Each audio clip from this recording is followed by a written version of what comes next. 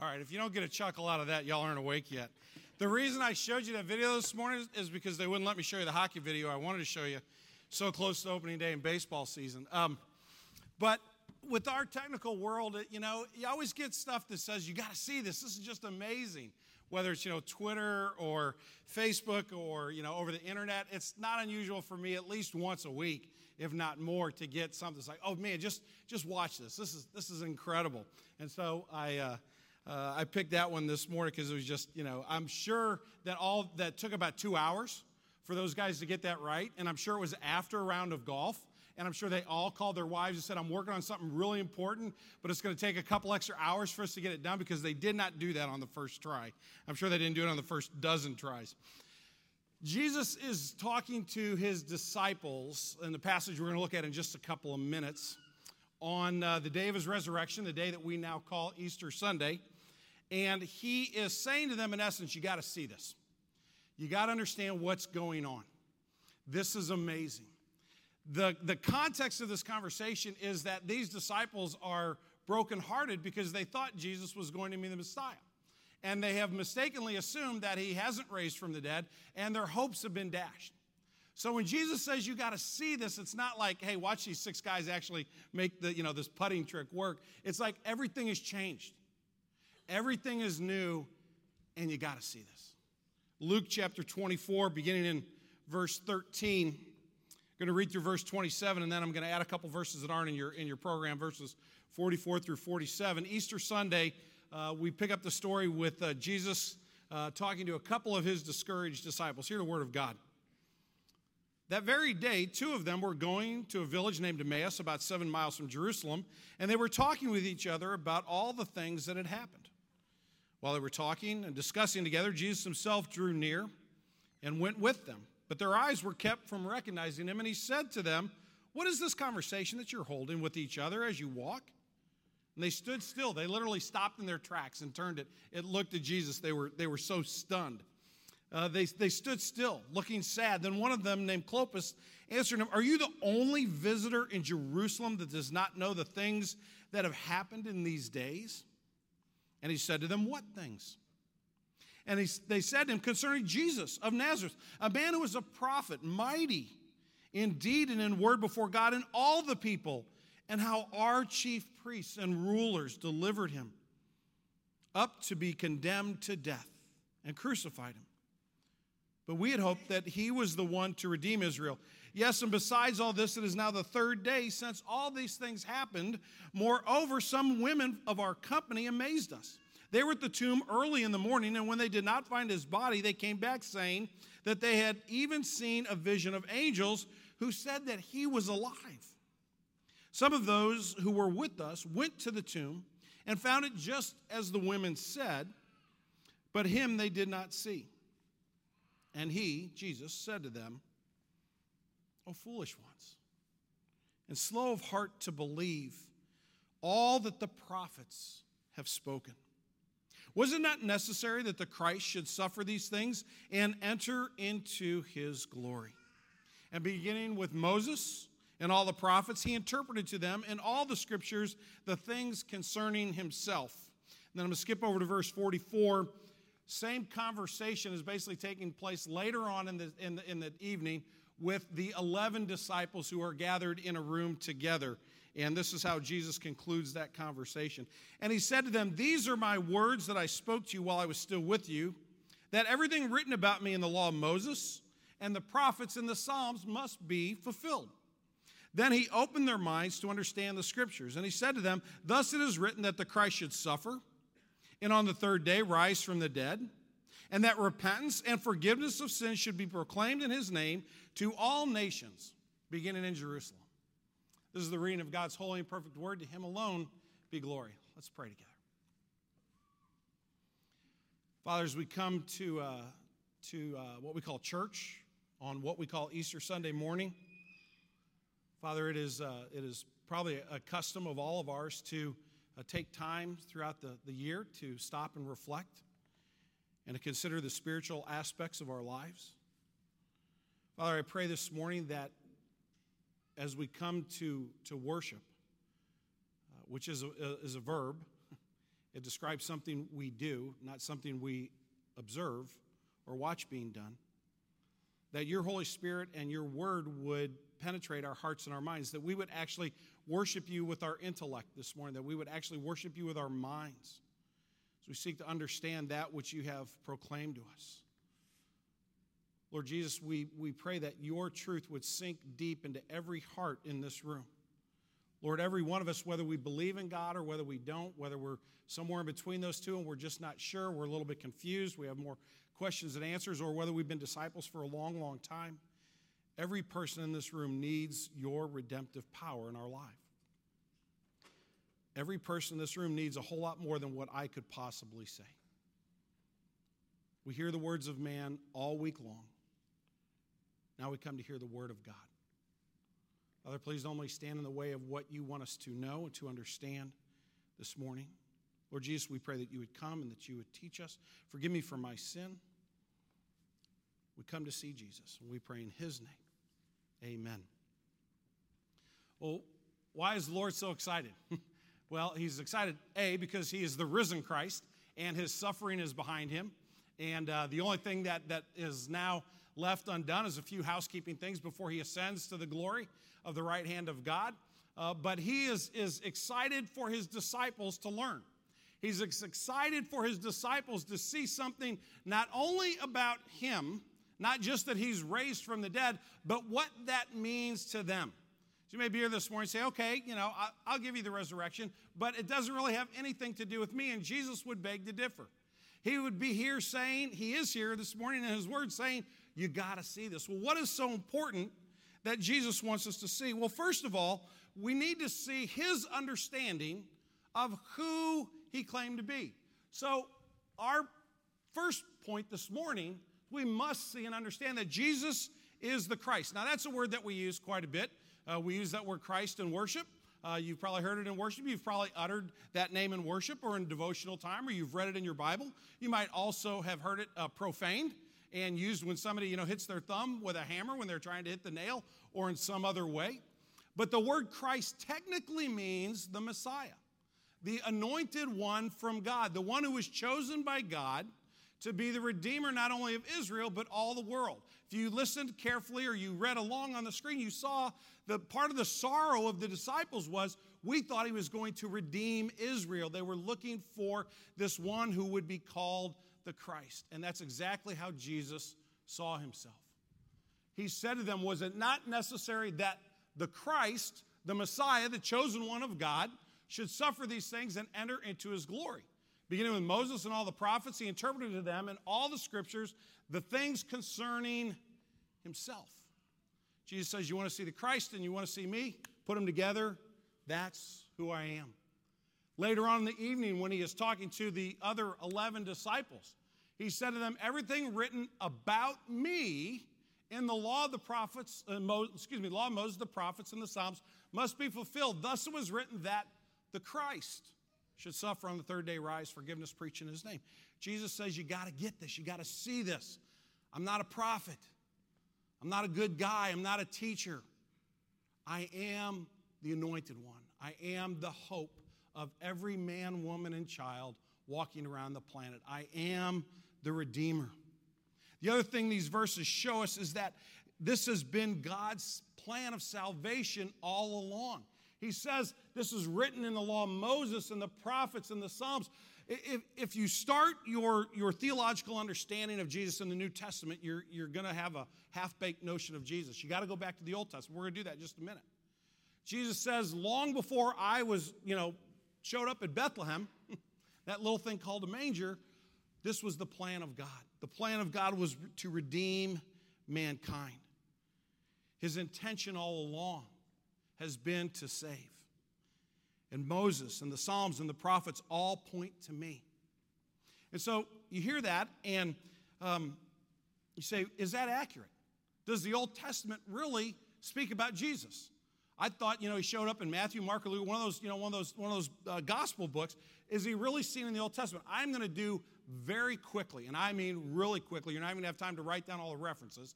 I'm going to show you a handful of verses in the Old Testament that speak about Jesus, because I want you to understand how thorough Scripture is and how much it weaves together systematically. And I'm going to go down a side road for just a second. Moms and dads, you should teach your children Jesus in the Old Testament.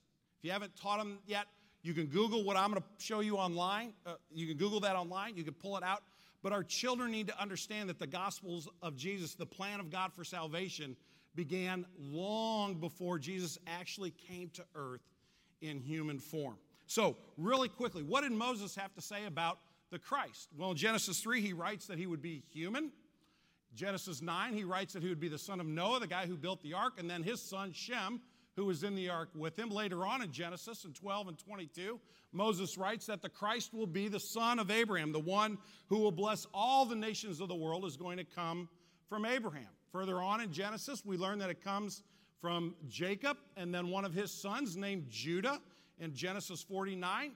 It's clear that the Christ is going to come through him. And then in Deuteronomy 18, God is making a promise to Moses about the future generations of the nation of Israel. He says, I'm going to send another one like you. I'm going to send one who is mighty in word and deed to speak to my people. That's what Moses says about the Christ. What about the Psalms and the prophets?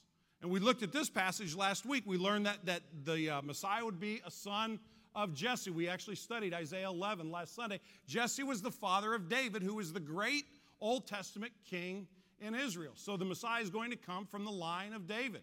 He's going to be born in Bethlehem, born of a virgin, and in his earthly ministry, Isaiah tells us, he's going to perform miracles. Isaiah gives us an example of that. He says, for example, he's going to give sight to the blind. And in Psalm 72, he says, and he will speak in parables. Now, we're just getting warmed up here. And again, I'm just kind of going through this quick so you get the idea. They go on to say that this Messiah will be rejected by his own people. And again, remember the disciples. Our chief priests, our rulers, handed him over to be crucified. He'll enter Jerusalem on a donkey on what we now call, we celebrate as Palm Sunday. Zechariah foretold that. Betrayed by a friend, and more specifically, betrayed for 30 pieces of silver. That information was written almost 1,000 years before Jesus came to earth. You went too quick for me. I got one more at the bottom. Go back. Thank you. Oh, no, I didn't. You're ahead of me. Keep going. You're doing better than I am. Beaten, spat upon, considered a transgressor. Transgressor means the most vile person. You wouldn't want to be seen with them in public. Pierced, crucified, buried with the rich. None of his bones would be broken. Enemies would cast lots for his clothes. Be given vinegar and gall to drink, according to the Psalms. But his body would not see decay. The resurrection, the ascension, and his seating at the right hand of God, his glorification as his only son were all spoken of years and years and years before Jesus took on physical form and came to earth. It's been God's plan all along for every person in this room that's here this morning to hear about his grace and his mercy and his compassion through Christ. Because if you're like me and you hear that kind of data and those kind of details, you might say, well, that's really fascinating. But quite frankly, what does that have to do with me? How does that impact my life? I'm glad you know all that stuff, but I don't know that it's important for me to know it as well. The reason it's important for us to understand, it's not just fascinating statistically, but we must see the Christ, we must see Jesus in the context of our human condition. You see, to just talk about Jesus out there while ignoring the condition of your soul or ignoring the condition of my soul is to only have half of a conversation. And Jesus is talking to men who are brokenhearted because they had hopes for their own soul, much like you have hopes for your own soul this morning, whether you believe in God or not. And to have a conversation about Jesus void of how it impacts my condition is an exercise in futility. It would be like I'm going to get hockey in one way or the other because I always do. It would be like talking about the 1980 hockey win over the Soviets minus the context of the Cold War. It would just be another hockey game. It wouldn't make any sense. It would be like going to Gettysburg and looking at this amazing battlefield where the tide was turned of the Civil War and looking at that battlefield without the context of the Civil War. Without the context of the issues of states' rights and the evil of slavery in our country. Say, well, gosh, it's just a place on a big field where, about 180,000 guys got together and duked it out for 3 days. Why? We need to have context, or we can't connect the dots. The conversation won't make any sense. Somebody gave me an example this a couple of weeks ago that helped explain what I'm trying to get at. And they sent it to me under the context of, this is why men should not write advice columns. So you think about like Dear Abby, or those advice columns, those are written by women. And this person said, this is why men shouldn't write advice columns. And it's a guy who's answering a question that a woman writes in. And the woman writes in and says, Dear John, I left the house and I went to work. And about 8 blocks from the house, my car just stopped. It just stopped. And I had plenty of gas. I tried to turn it over, it just wouldn't start. I got on the phone, called my husband, he went around. I had to walk back home 8 blocks. When I got home, I found out that my husband was having an affair. And that he wasn't sorry he was having an affair. It had been going on for a long time. And that he wasn't going to go to counseling. And I just don't know what to do. I'm so despondent. Can you help me? Signed, Sheila. John writes back, Dear Sheila, a car stalling after being driven a short distance can be caused by a variety of faults within the engine. Start by checking the debris in the fuel line. If that's clear, check the vacuum pipes and the hoses and the intake manifold, and also check all grounding wires. If none of this solves the problem, it could be the fuel pump. Hope this helps, John. There's always one guy out there that makes me look better.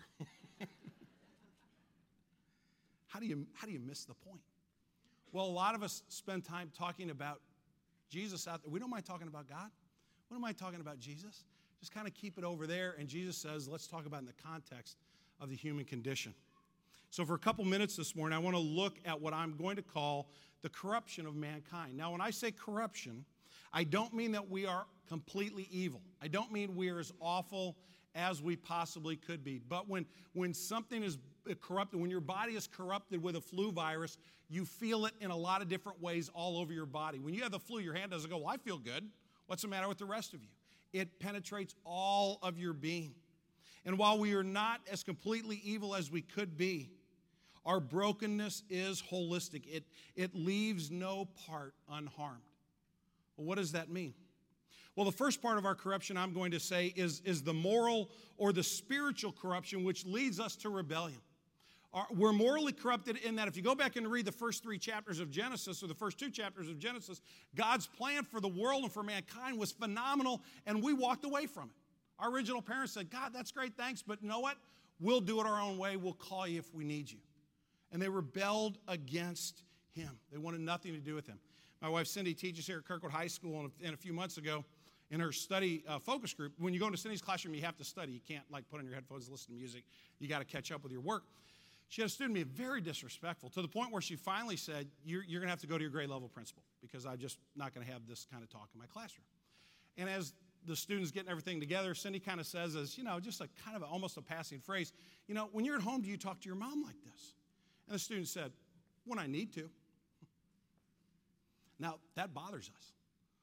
How could someone be that disrespectful? That's exactly how you and I, apart from Christ, talk to God. If I need you, I'll let you know, and I'll talk to you in the tone of voice which I deem appropriate. Our condition is one of moral and spiritual rebellion, which leads us to a lifestyle of survival. Because now I'm on my own. Now I don't have God as a friend. Now I've got to look out for me. So I've got to look out for number one. And even if I'm a kind person and a gracious person, this is still going to be the mindset with which I approach my life. How many people think, in a marriage, you got to meet the other person, 50-50. You both got to come halfway. That's the mode of survival.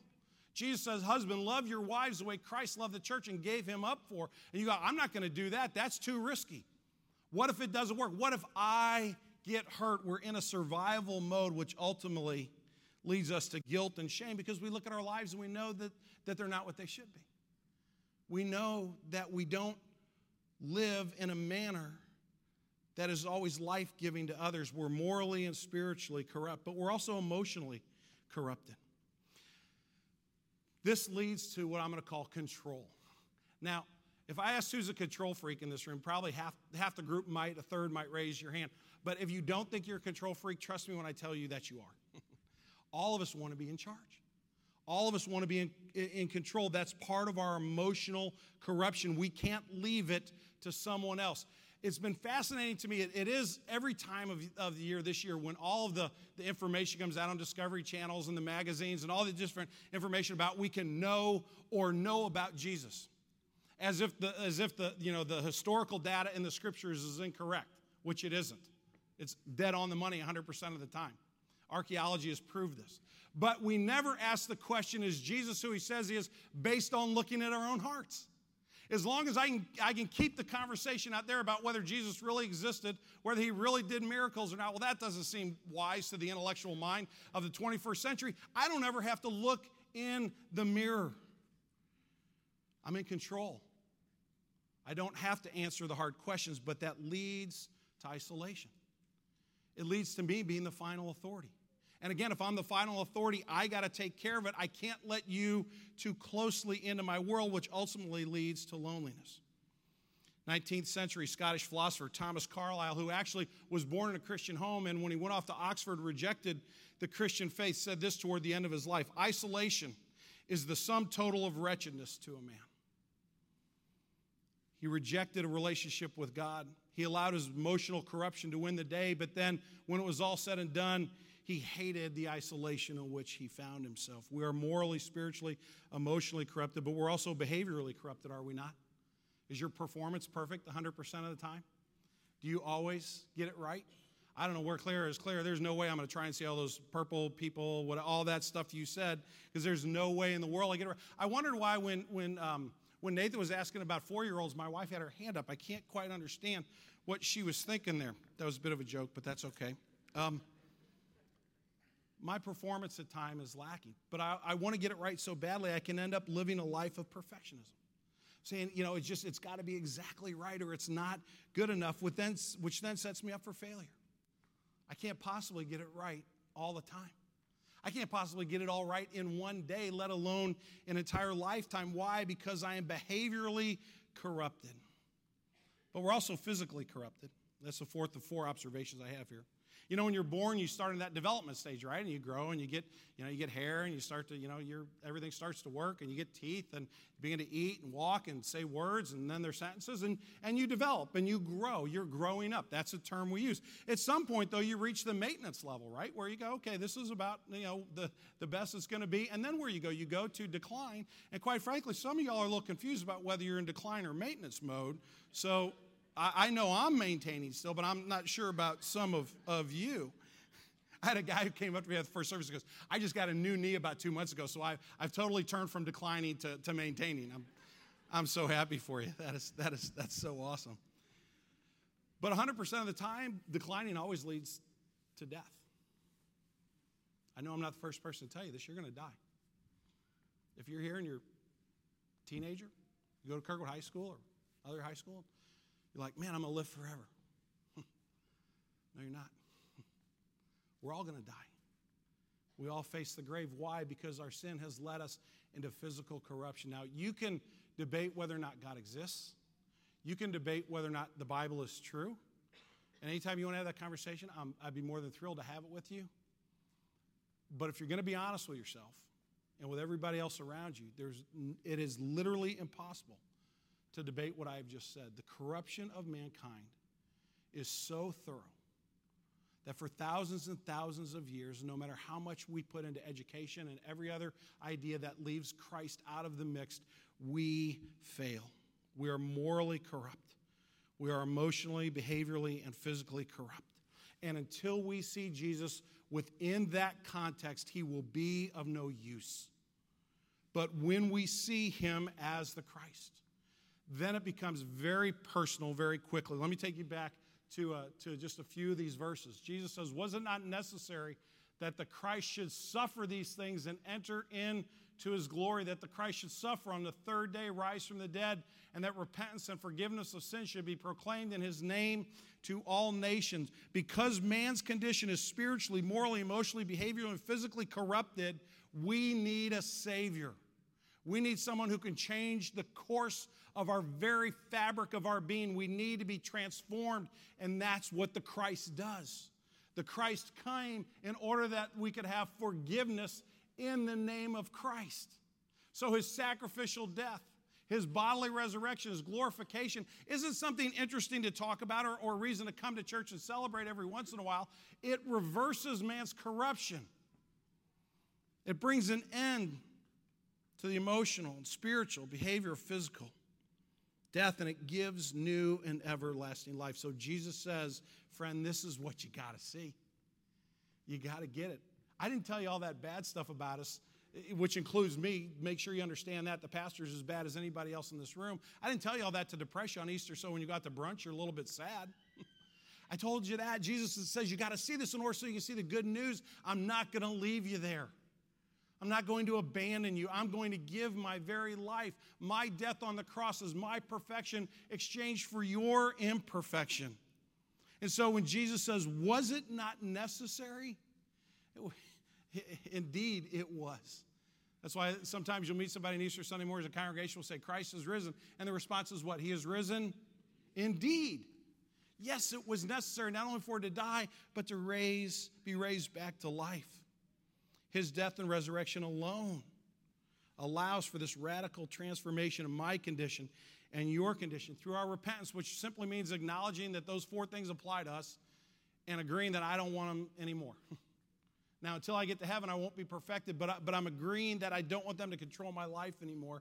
And then I seek God's forgiveness. I say, Lord, guilty is charged. But Jesus has paid the price. My trust is in him, and because you raised him back to life, I know you will raise me back to life too. I know that this is not a 40 or 50 or 60-year quick fix that goes away, but it lasts forever. You see, friends, it becomes very personal very, very quickly. This is not theory. This is about a story. This is about your story, my story, and our story in the context of a gracious and merciful God.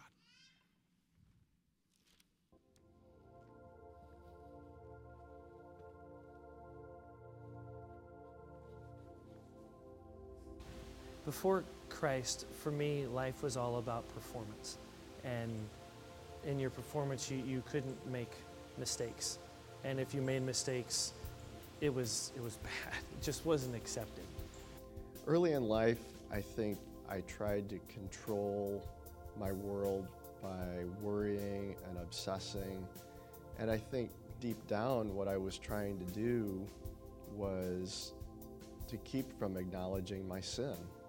I think I was trying to keep God at a distance and keep others at a distance because I didn't want to look inside myself and see something dark. My rebellion came because that was the only way that I knew how to survive. I come out of an abusive relationships after relationship at home. It was abusive, and so for me, that was the only way that I could get through day to day, was by rebelling. I was at the end of my rope because I wanted what Christ had to offer. I mean, all these Christians kept telling me about this life with Christ, and I just didn't get it. And I'm like, I've gone to 2 altar calls. What is this? I'm from Missouri. Show me, you know? And so I'm walking down to my 3rd altar call, and I'm having it out with God, and that's when he starts hitting me in this secret place of all my mistakes. And he's like, Jeff, I see the pack on your back. I see all of that. I know you, not the image that you're showing everybody. And I love you anyway. When I would hear about God's love prior to being saved, it sounded good in theory, and the person that was talking to me was all cleaned up, and they looked like a church-going person, and I did not. And so I thought, it's perfect for you, it's good for you, and you can go through life believing that. But for me, the roads of addiction, my sinful ways, I just did not feel that a God that they were talking about, that was so holy and so true, would not want me. How could he want me after everything that I had done? I never really doubted that Jesus was the Savior or that Christ had to die and rise from the dead.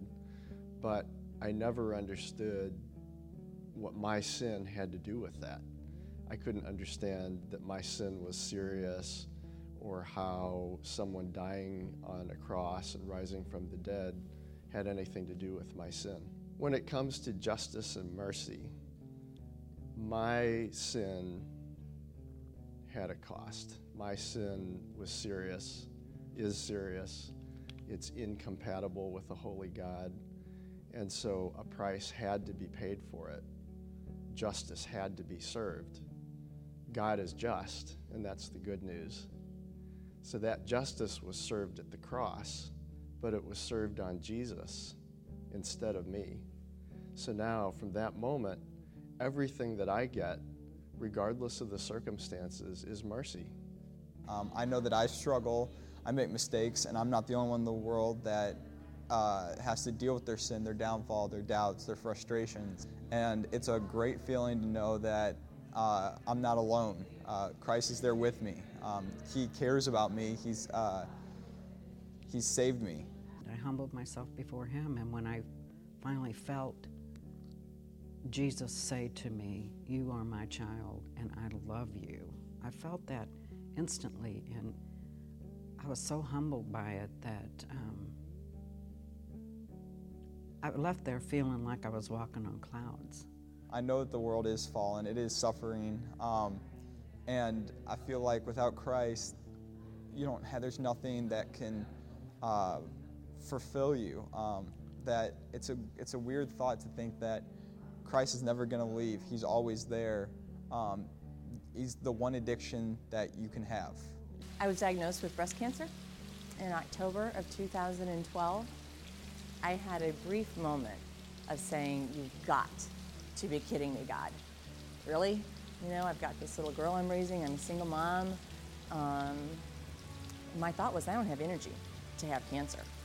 But not for a second did I feel that God wasn't right there with me. Within hours, people from Green Tree were calling, offering food. I was hooked up with a Stevens ministry, amazing woman. Though I have been redeemed in heaven, I won't have to wrestle with my sin, my doubt, my frustration, all that stuff. And it's a great, joyous feeling. It was such a relief that I physically felt lighter. And for the first time in my life, I experienced a fulfilled promise. And not from somebody that I could see or I could shake hands with, but from God, and it was amazing. I know that God's got me. And that's not just a hope. It's real. The hope word, when we talk about it, I haven't had to struggle with hope through this time because I've known where my God's arms are, and where he has me is exactly where I'm supposed to be today. And he's met every single one of our needs.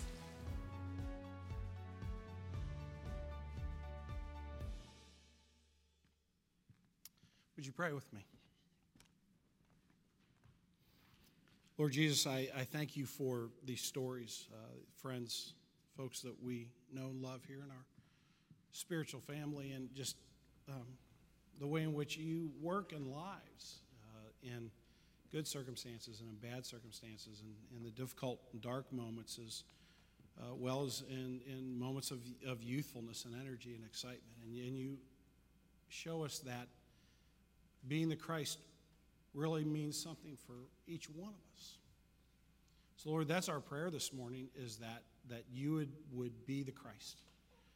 Not in a theoretical way, but in a very personal way to each person in this room. Father, maybe there are folks here that have never said, "I want you, Jesus, to be my Christ, to be my Savior, to be my Lord, to be my Redeemer." And if that's the case, Holy Spirit, I pray that you would just work in people's lives, and just that they would know. I just offer a simple prayer right now silently. They put their faith in you, and you will save. You will redeem. Lord, for those of us that have heard the story so many times, and perhaps we're a bit of going through the motions this morning, Father, help us to marvel at this truth, to look in the mirror and to see what's looking back, and to go, "Oh, that's just less than perfect." And yet to understand that those are the kind of people you love, and that we would again this morning renew our hope, our trust, our rest, our faith in you for your glory and for the good of our souls forever. We pray in Jesus' name. Amen.